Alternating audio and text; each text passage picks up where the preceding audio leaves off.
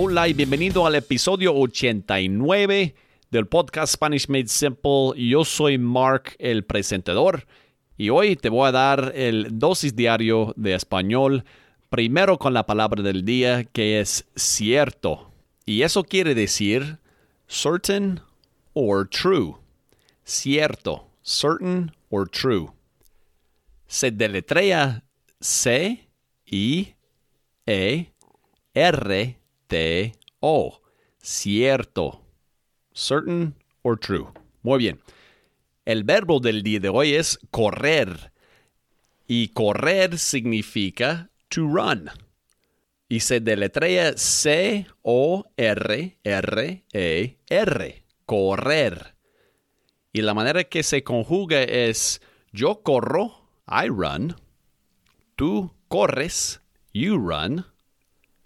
Usted corre, you run. Él corre, he runs. Ella corre, she runs. Nosotros corremos, we run. Vosotros corréis, you all run. Ustedes corren, you all run.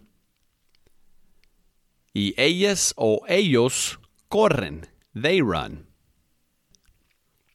Ok, entonces esto fue el verbo del día de hoy, correr, to run.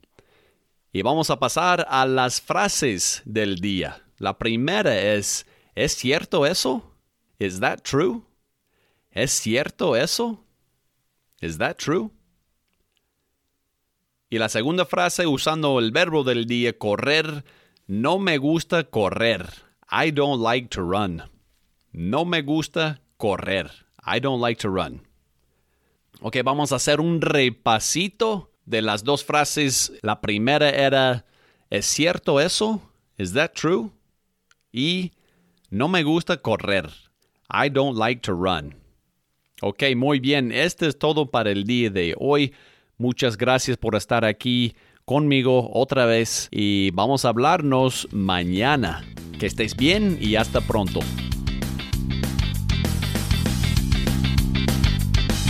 Spanish